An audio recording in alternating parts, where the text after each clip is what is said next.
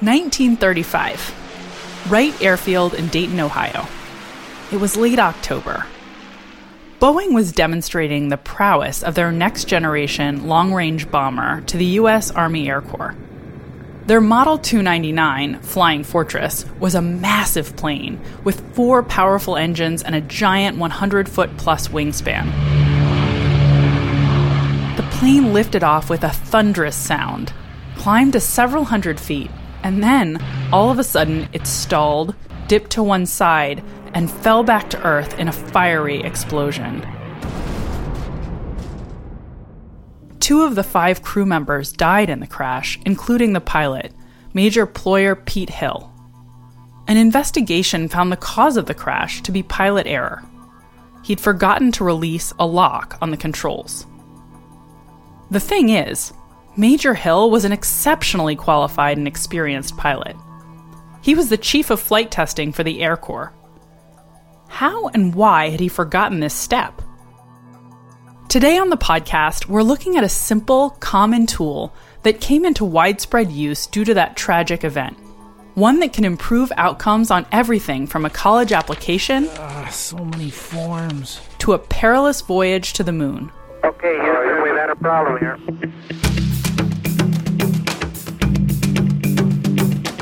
I'm Dr. Katie Milkman, and this is Choiceology, an original podcast from Charles Schwab. It's a show about the psychology and economics behind our decisions. We bring you true stories involving high-stakes make-or-break moments, and we explore the latest research in behavioral science to help you make better choices and avoid costly mistakes.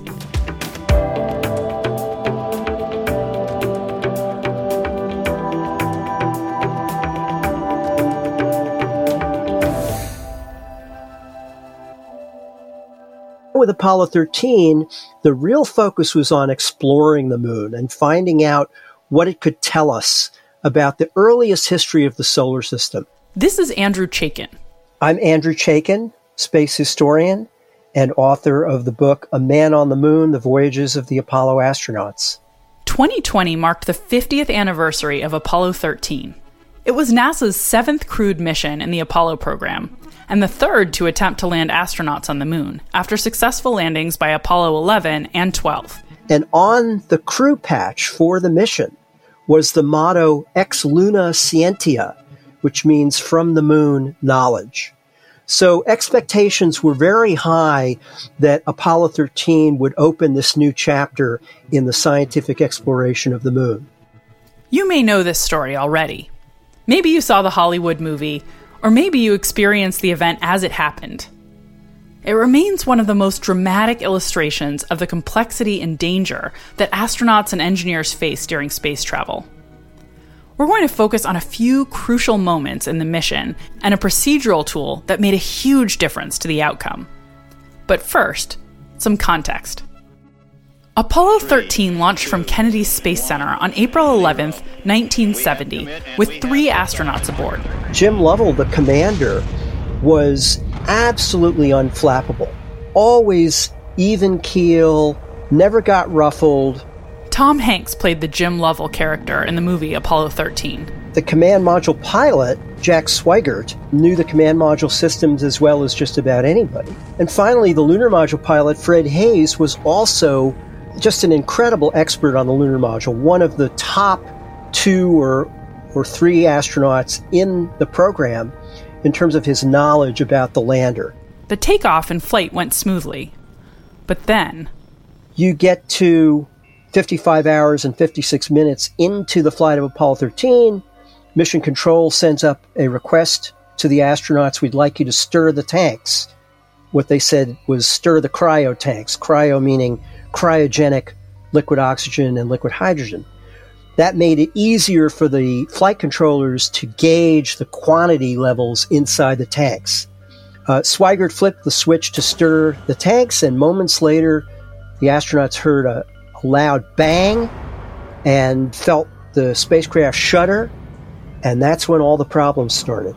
Fred Hayes, the lunar module pilot, had a sinking feeling in the pit of his stomach. Because he looked at the gauges, he saw that the oxygen reading in tank 2 was going down to 0, and the fuel cells starting to fail, he knew in that moment that they were not going to land on the moon because the mission rules forbid it. Despite this crushing disappointment, not to mention the deep concern for their own safety, the Apollo astronauts got straight to work. They have the phrase, work the problem. That's what they do. They work the problem.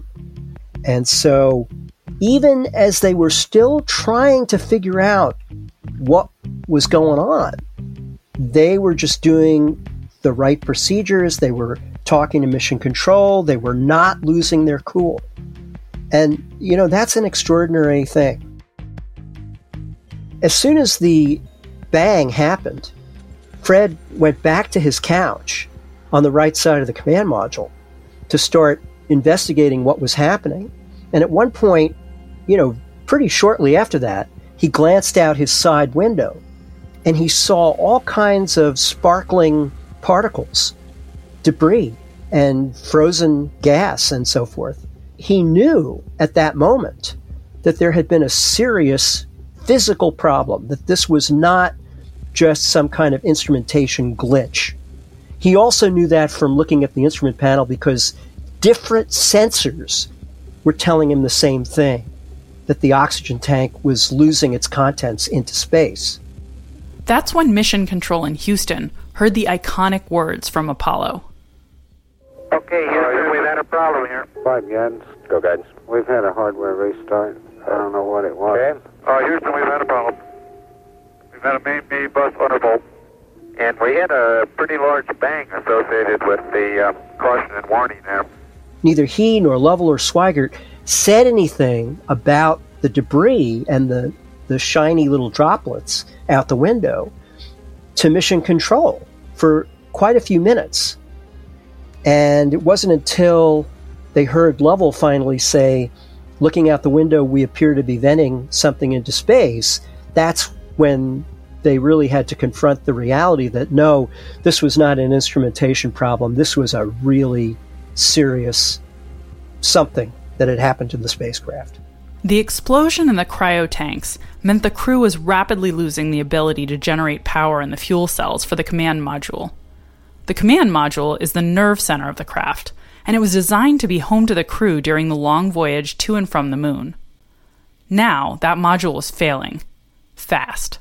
The first thing they had to do was get into the lunar module and start getting it powered up to serve as their lifeboat.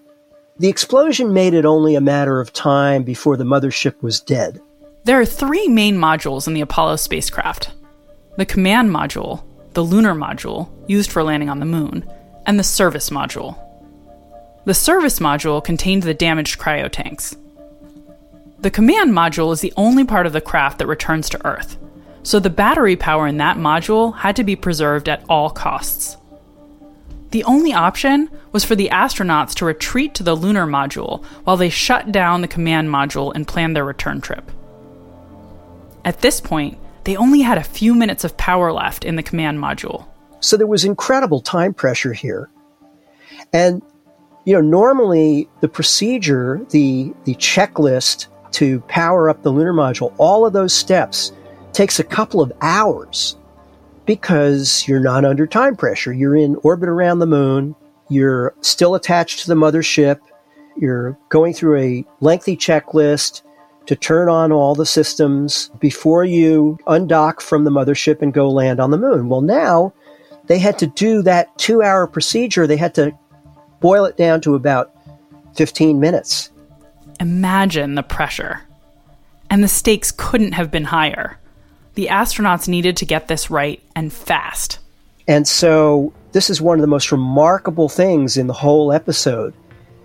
The guys who were experts in the lunar module systems in Mission Control, they were busy working on a shortened checklist to read up to the astronauts. The knowledge that they had of the systems and how they worked and what had to be done when, that was as crucial as anything else.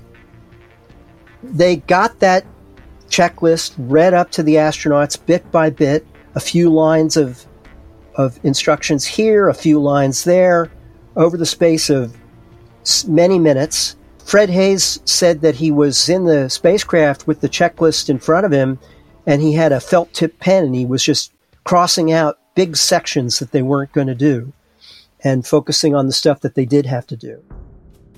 Probably the most tense moment in this whole process was Jim Lovell copying down the numbers from the command module computer, which were called down to him by Jack Swigert.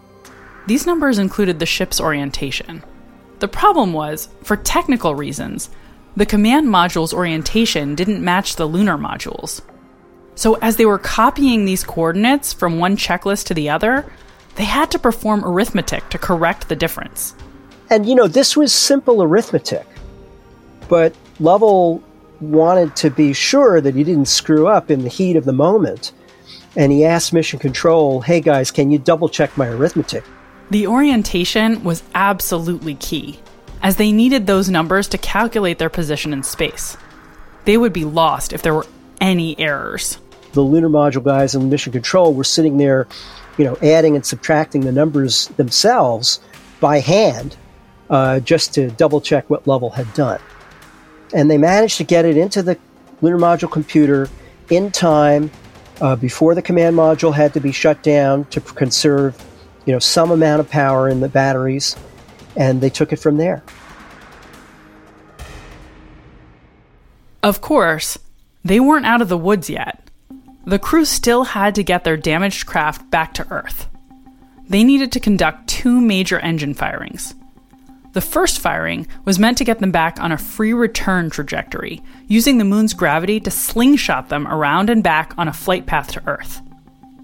The second firing was meant to increase their velocity and get the ship back home faster.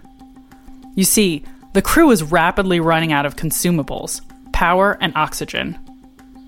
The lunar module was designed to support only 2 astronauts for a brief landing on the moon, not 3 astronauts on a multi-day trip back to Earth. The first basic need was to get back on the free return trajectory. They didn't have to think, oh gosh, how do we do that?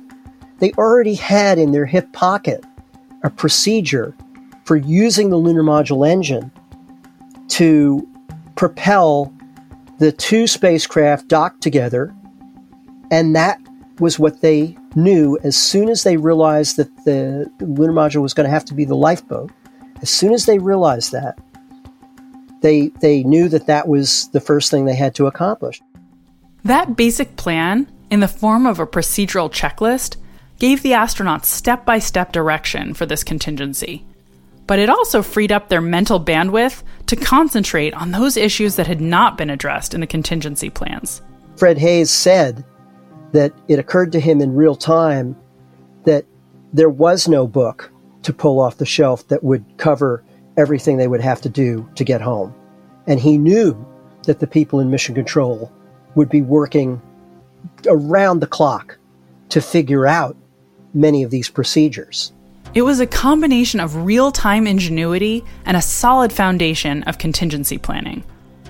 NASA engineers and astronauts spent a great deal of time in advance thinking through what-if scenarios and codifying procedures to deal with them. And now, they were dealing with several worst-case scenarios all at once, from a tiny ship hurtling through space. It was a tight fit for 2 astronauts, and for 3, of course, it was even closer quarters. At one point, for much of the trip home, the only systems that they had powered up were the cabin fans to circulate oxygen and the radio. And so, they're in this tiny little cabin in the dark, got down to the low 50s in the lunar module and up in the command module, where, of course, everything had been turned off since the accident. It got much colder. At one point, Lovell went up to the food pantry in the command module to get some hot dogs and brought them down to the lunar module, and they were pretty much frozen solid. The final and most dangerous portion of the journey was still to come: re-entry. To re-enter the Earth's atmosphere, they had to essentially reboot the command module. Nobody has ever turned a spacecraft off in flight and then powered it back up. How the heck do you do that? Can it even be done? And to complicate matters, it had to be done with a very limited amount of electrical power, because all they had to go on were the batteries in the command module. It had taken several days for Mission Control to come up with a solution and test it. And at the end of that whole process, they came up with a checklist that didn't bust the power budget. And it took about 2 hours just to read it up to the astronauts. It was a long thing with many, many, many steps. And of course, when it came right down to it, would it work? Well, they wouldn't know until they did it. To everyone's relief, the command module flickered back to life, and they jettisoned the dead service module. As it floated past, the crew was able to see that an entire panel had been blown off during the cryotank explosion. Next, they jettisoned the lunar module and prepared for re-entry into the Earth's atmosphere, hoping against hope that the command module's heat shield had not been damaged. The descent began, and the astronauts were buffeted by incredibly intense heat and physical forces. The ionization of the air around an Apollo command module during re-entry typically resulted in a 4-minute communications blackout. But Apollo 13 was on a more shallow re-entry path, which lengthened the blackout. 2 whole minutes of additional radio silence led Mission Control to fear that the command module's heat shield had failed.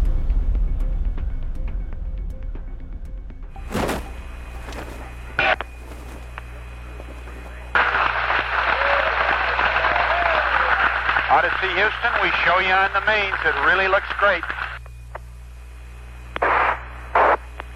An extremely loud applause here in Mission Control. Visual, very good. The crew regained radio contact and splashed down safely in the South Pacific Ocean. They had done it.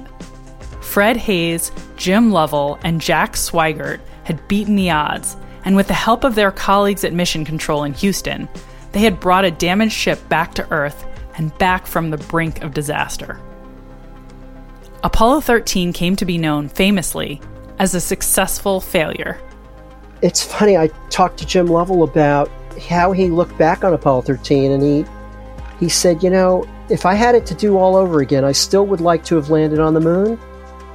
But after that, he said, I would do Apollo 13 all over again the way it happened, because it was the ultimate test of a test pilot. And that right there was pretty remarkable.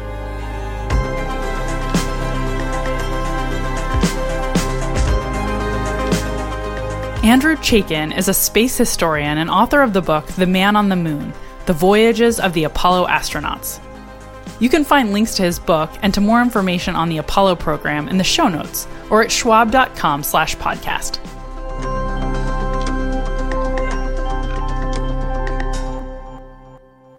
Space travel was and continues to be incredibly complex and dangerous.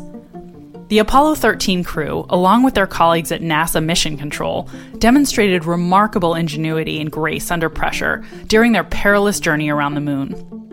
And while long hours of intense training played a crucial role in their survival, the crew also relied heavily on step-by-step procedures in the form of checklists. Checklists help the team simplify complicated tasks and avoid errors in a situation where the consequences of a mistake were extreme.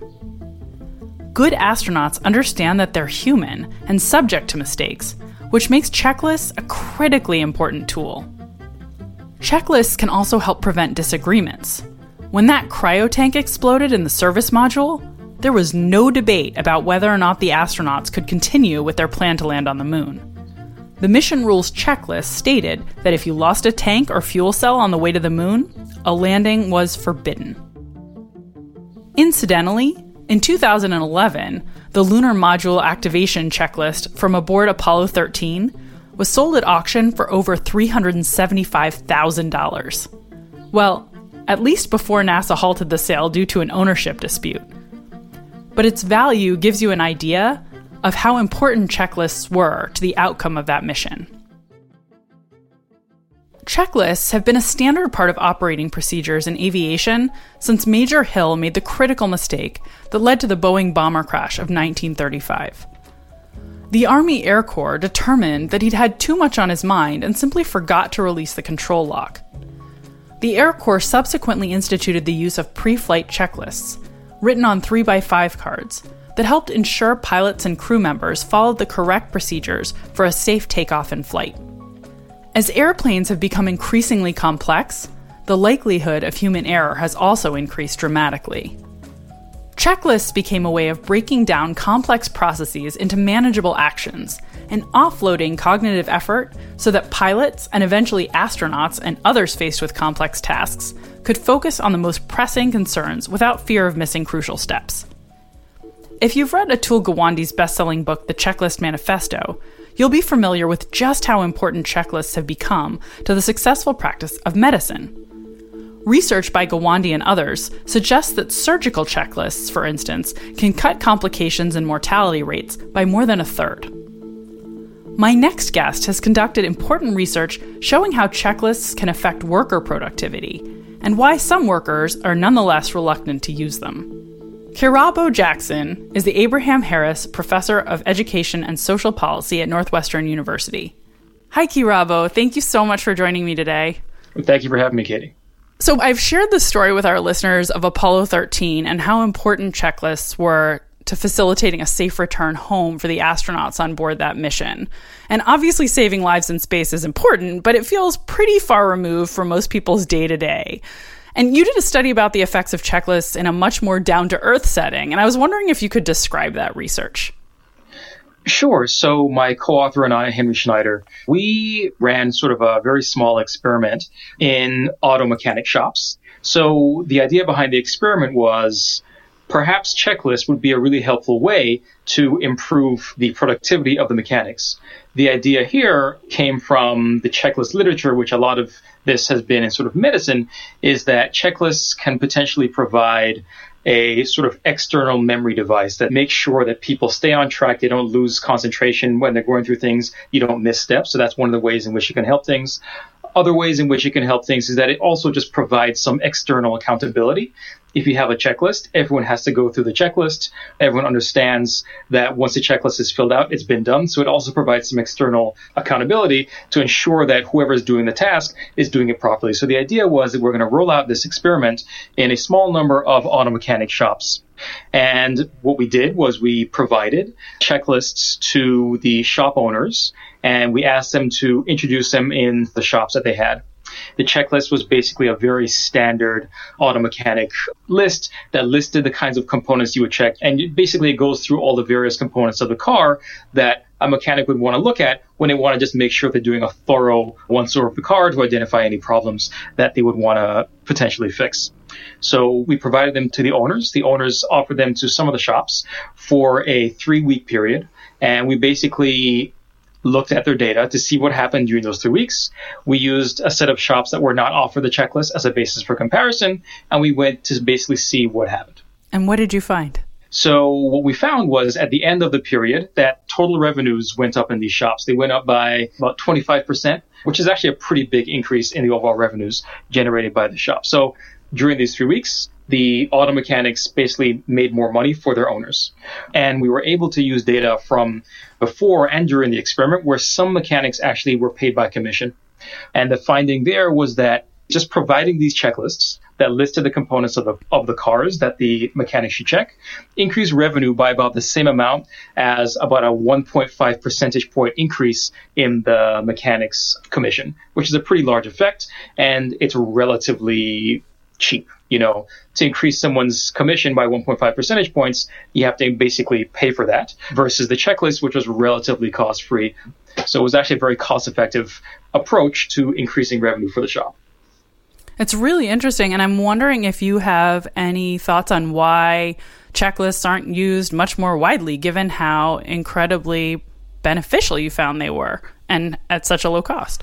So in our context, what we basically concluded based on the data is that there's essentially a moral hazard. So moral hazard sort of relates to a whole set of situations where an individual bears the cost of some action, but the benefits accrue to somebody else. That can lead to a moral hazard.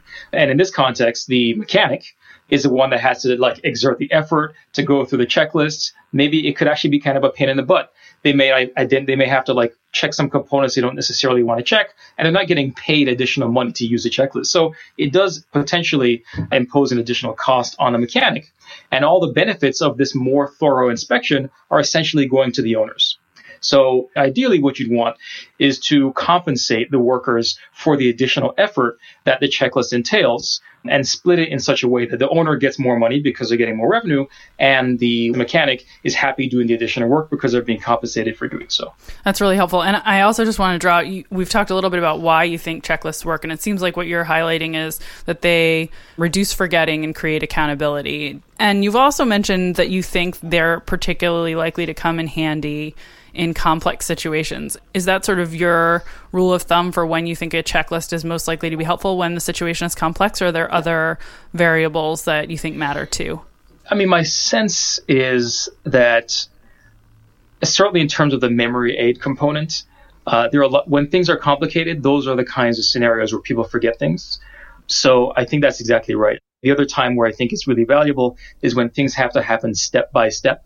And they're multi-step processes. And it can just be difficult to keep track of a whole bunch of different steps unless you write things down and sort of make sure you're staying on task. So I think multi-step situations that are complex are exactly the kind of scenario where you're going to want to use those things. One of the nice things to think about checklists as well is that, many jobs have a piece that is complicated or diagnostic and another piece which requires the exertion of effort or acting on the checklist.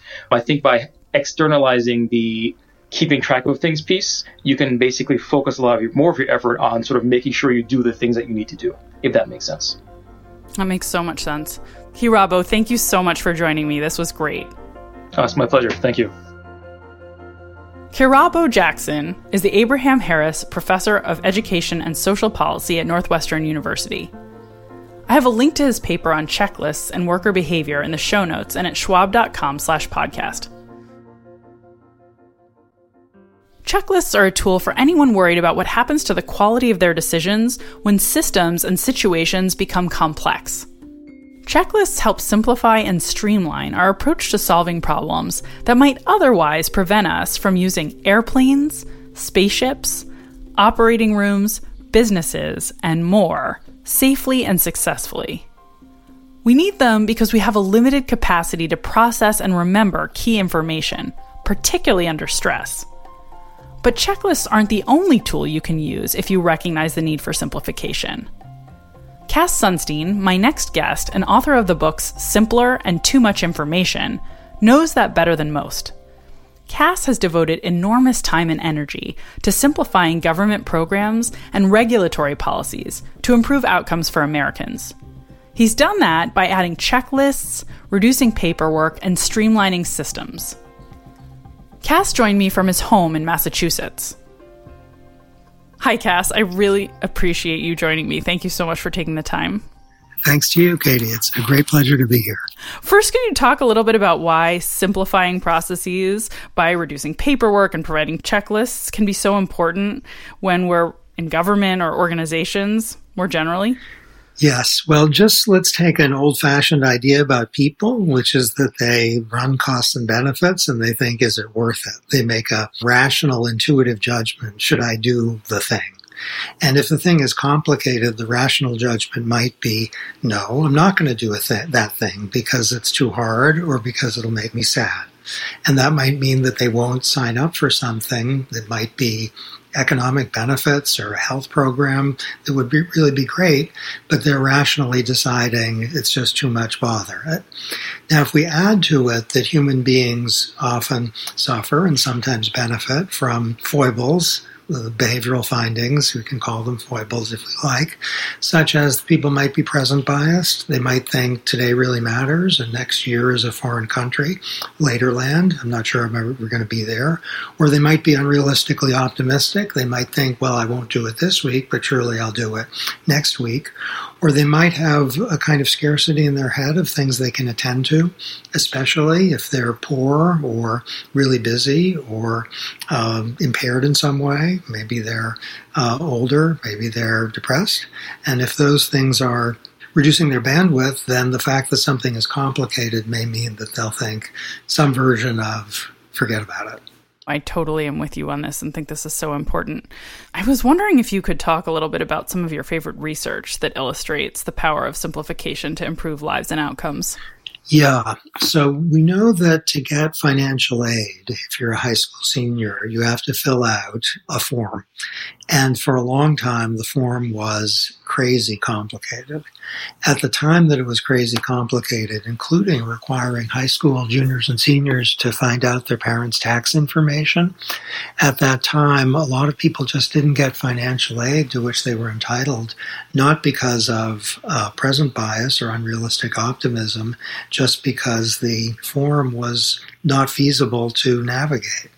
And a study showed that if you simplify the form, you can have the same effects as in terms of increasing college enrollment as you can have by increasing the subsidy by thousands of dollars. So pause over that. 2 ways to increase people's ability to go to college if they're poor. One is simplify the form. The other is give them, each one, several $1,000s more money. Now, the form simplification is a lot more cost effective. It's just so interesting that paying people to complete forms that will give them money is actually less effective than simply making the forms easier to complete. Yeah. So another way of dealing with the issue of complexity is giving people checklists. Is that something you've worked on at all? Yes. So I have a story. It's not quite a study, but it has drama associated with it. I'm going to tell it for the first time here. So here you go. When I was in the U.S. government, all agencies of the federal government, then as now, are governed by a document from the Office of Management and Budget, which is over 50 pages and which is about producing regulatory impact analyses.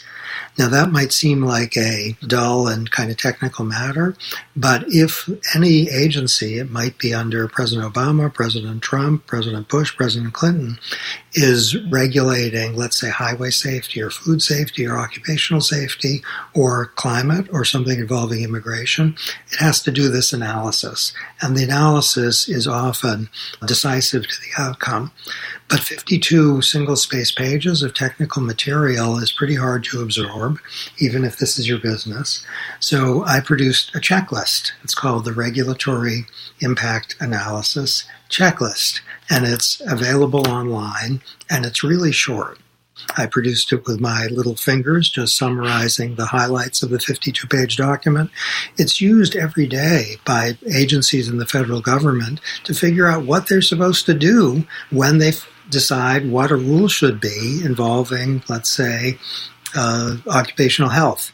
And while some of these issues are really high-profile things that end up on the front page of the newspaper, and the technical analysis may or may not be crucial to what happens, often in ways that will never make the newspapers, the well-being of people all over the country is improved because there's a checklist there, which allows bureaucrats to figure out what they're supposed to attend to.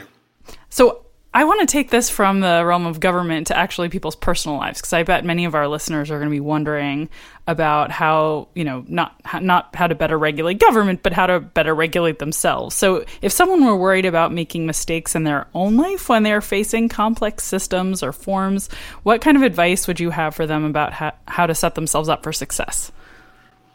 First, take a deep breath. Second, if it's a complex matter, put it into component parts, and it gets a lot less scary that way. And maybe put a little list of the 5 things that are the component parts. So if one has a task, it might be, in a company, it might be in a nonprofit, it might be as a student. The task itself probably has a name. which is somewhere between daunting and terrifying. And if you break it up into the 6 things that the name is camouflaging, then it can be much more attractive. And if that 6 things, let's say, now it might be a little harder than that, it might be 14 things, can be broken up in that way. Maybe there's one that can be done on a Tuesday, another on a Wednesday, another on a Thursday. And once you've done the 2 on the first days, then you're like 1/7 of the way through. And that's a very cheering thought and can motivate continuation. So even an informal kind of in the mind checklist with respect to daunting tasks can be liberating. That's really interesting. And it's also interesting to me, Cass, that the way you've talked about simplification is actually a little different than the way I've thought about it. So I want to dig in for just a second there. I used to think before this conversation, okay, simplification is really about trying to reduce forgetting. But it seems like you're also using it as a way to avoid present bias and procrastination and feeling overwhelmed by large tasks. Am I thinking about that right? Yes. I mean, your way of thinking about it, of course, is completely fundamental. But I would include the others also.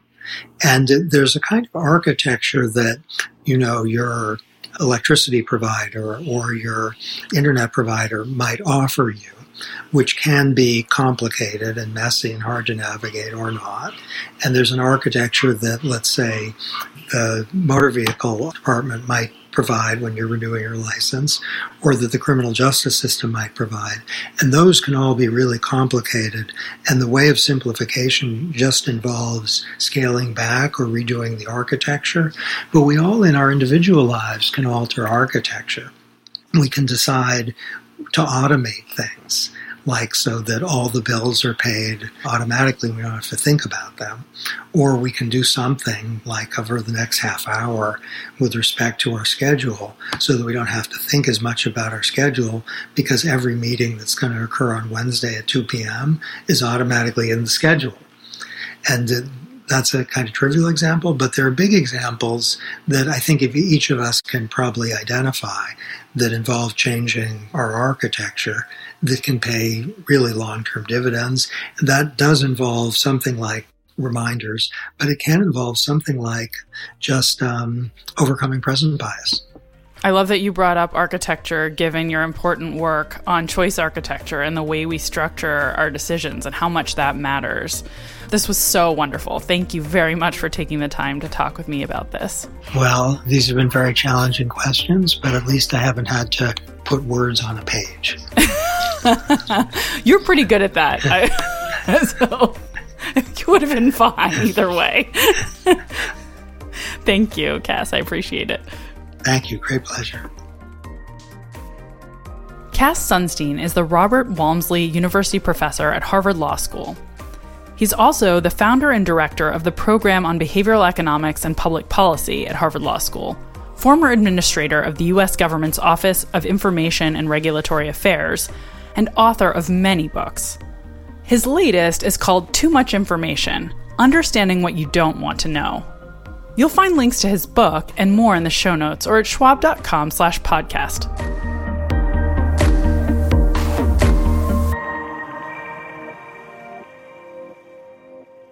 Breaking down your financial goals into clear, discrete tasks is an important step in creating an effective financial plan. This also helps you think about what could go wrong and how you might respond to stay on track. Check out the Financial Decoder podcast episode titled, "Are Financial Plans Just for the Wealthy?"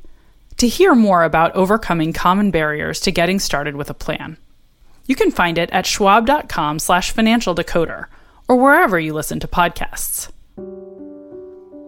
The topic of today's episode harkens back to the origins of the field of behavioral economics. It's arguable that 1978 economics Nobel laureate Herbert Simon laid the groundwork for everything that followed when he highlighted the limitations of people's reasoning capacity in the 1950s. Simon's background in computer science helped him see the brain as akin to a computer with limited memory and limited processing power. Once these limitations were recognized by other economists, it was easier to start thinking about the systematic and predictable ways in which people deviate from making optimal decisions. Checklists, and simplification more generally, are critical to helping people who have limited time, memory, attention, and willpower. So the next time you encounter a complex task, consider whether and how you can simplify it. And if it's one you or others might have to repeat, ask yourself whether creating a checklist could help reduce errors and improve productivity.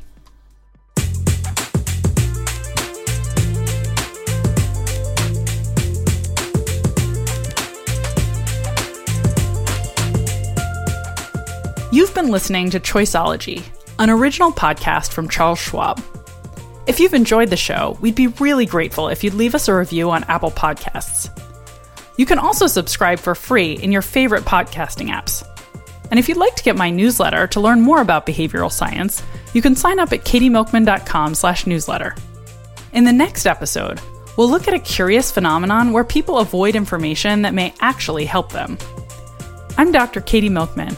Talk to you soon.